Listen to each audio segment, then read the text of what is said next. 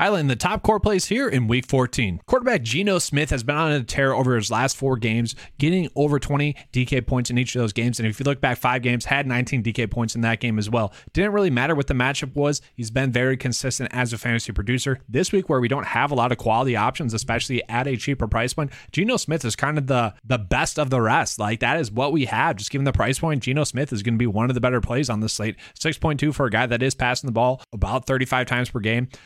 In an offense that just lost a bunch of their offensive running backs, potentially, Geno Smith might have to be forced to throw the ball a little bit more. Noah Fant's been stepping up. Obviously, Tyler Lockett and DK Metcalf, both studs. Geno Smith makes a lot of sense this week, and he's one of the quarterbacks I'm looking to a lot this week. And if it's not going to be Geno Smith, it's going to be this guy, Tyler Huntley. Tyler Huntley is Lamar Jackson, just not. Okay, like, you watch the film and it's just like, that is the same guy. Like, if you didn't know it wasn't Lamar Jackson, it'd be tough to figure out in a small sample size. Okay, and that's the clear thing I want to point out. Like, yes, over a long season, Tyler Huntley's flaws might come through, but in a 1-week situation against Pittsburgh, that's going to be a good matchup. Tyler Huntley's going to be running the football a lot. Won't be surprising to see him get a rushing touchdown. Won't be surprising to see him have a good day throwing the football. Like, the offensive scheme is not going to change that much, if at all, with Tyler Huntley at quarterback. Tyler Huntley is a perfect filler, especially at a price point of 5.5 on DraftKings. He could easily go out and be one of the top scoring quarterbacks on the slate, and that's because a lot of the higher priced quarterbacks on the slate are going to be too high priced. And just looking at guys, this is what I mean. You got Josh Allen, Jalen Hurts, Patrick Mahomes, all in difficult matchups. Sure, you could go with Joe Burrow, Dak Prescott, tough matchup. Deshaun Watson sucks. And then from there, like Kirk Cousins, great matchup. You could easily play him. I see him more as a GPP stacking only play.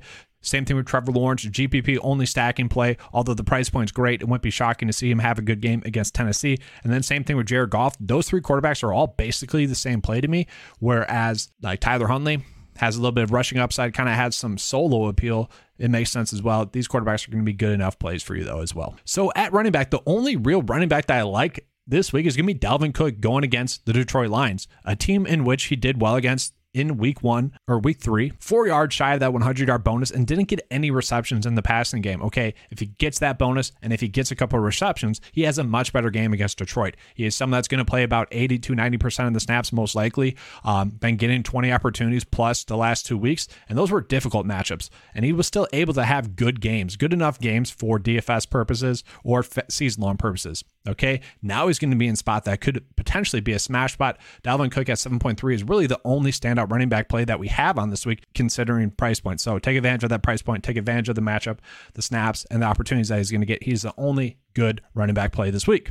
And then because we don't have any like real standout strong running back plays, I might just be defaulting to paying up for Christian McCaffrey, who I do think is going to get a lot of manufactured touches in the passing game. We saw him get 10 targets last week, and I think we are going to see that continue once again next week, going against the Tampa Bay Buccaneers, who have been a little bit leaky against running backs as of recent. So Christian McCaffrey could easily get 7 targets once again next week, 6 receptions, 60 yards in the receiving game. Like, that is certainly within the realm of possibilities. Then you just worry about his yards per carry and his total yards against the Bucs in the rushing game, but should be a strong price point play as it sits right now, where we don't have any other obvious plays. I'm fine with paying up for Christian McCaffrey.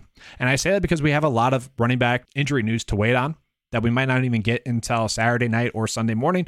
When that comes, I'll have that updated in the videos that come out around that time. So the receiver position is where we're going to get all of our top end plays on the slate, starting with the highest price player on the slate, Justin Jefferson, and he should be. Okay, 2 straight weeks of over 11 targets, and he is consistently getting double-digit targets. He's basically not leaving the field. Gets a great matchup going against Detroit, which coincidentally was one of his worst games of the season, just kind of a random game. Those happen. I'm not too worried about it. He could easily go off and go for 30 DK points. You expect him to go for 20 plus DK points, and we should be locking in 20 plus DK points. Justin Jefferson against Detroit is going to be highly appealing. My biggest issue with that is I don't like to double dip the chip with running back and receiver. I kind of like going Dalvin Cook this week, given the price point. So if we're not going with Justin Jefferson, I think we either go with Ja'Marr Chase or ASB to start out our lineups if you want to go that route. Ja'Marr Chase, 8 targets last week, 3 yards shy of the 100-yard bonus, coming in off of a bunch of weeks where he had missed. and he looked sharp. Didn't look like he was injured at all. The role is going to be there once again for him. It was very encouraging. So I think we can go ahead and fire him up. Feel pretty confident about playing him. He should be in for a pretty good week. Obviously, that offense has been looking much better as of recent. ASB is going to be someone that's going to be very difficult to pass up on as well. Playing a lot of snaps, playing about 90% of the snaps, getting a ton of targets. He also had a pretty good game against Minnesota. Wasn't elite. You would take 13.3 DK points with the upside to go for 30 plus DK points. Like, I love that range of outcomes from ASB. Sure, the price point is priced up a little bit too much. Maybe Jefferson and ASB are more of GPP stacking plays, just given their price points, but both of them could easily go off and get 20 plus DK points for you this week. And then from there, I do think Chris Godwin is just such a safe play, just given the snaps. I love chasing snap counts, guys.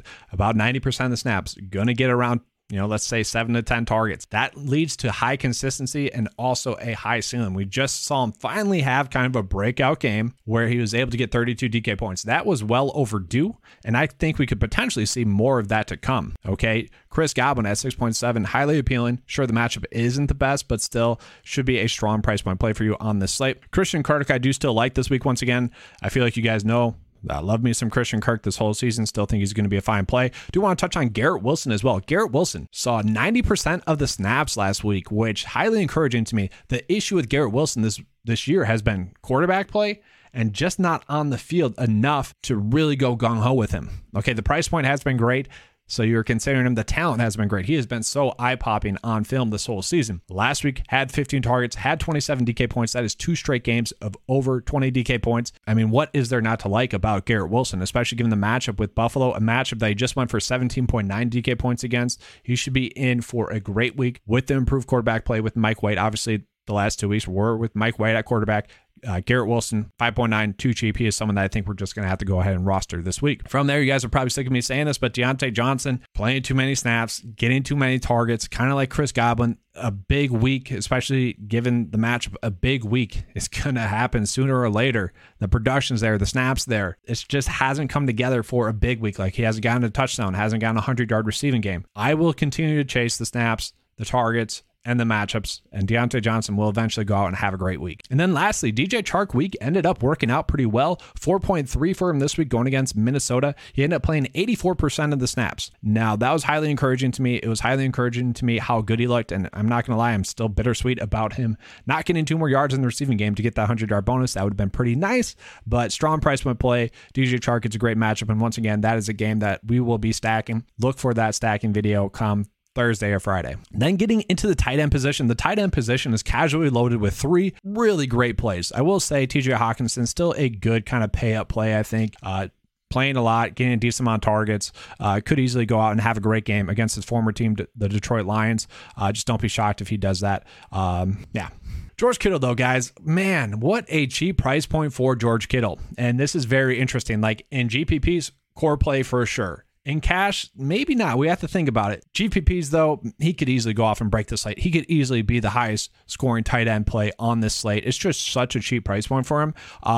You look at last week they were ahead, so they just ran the ball a little bit more, especially with a backup quarterback in there.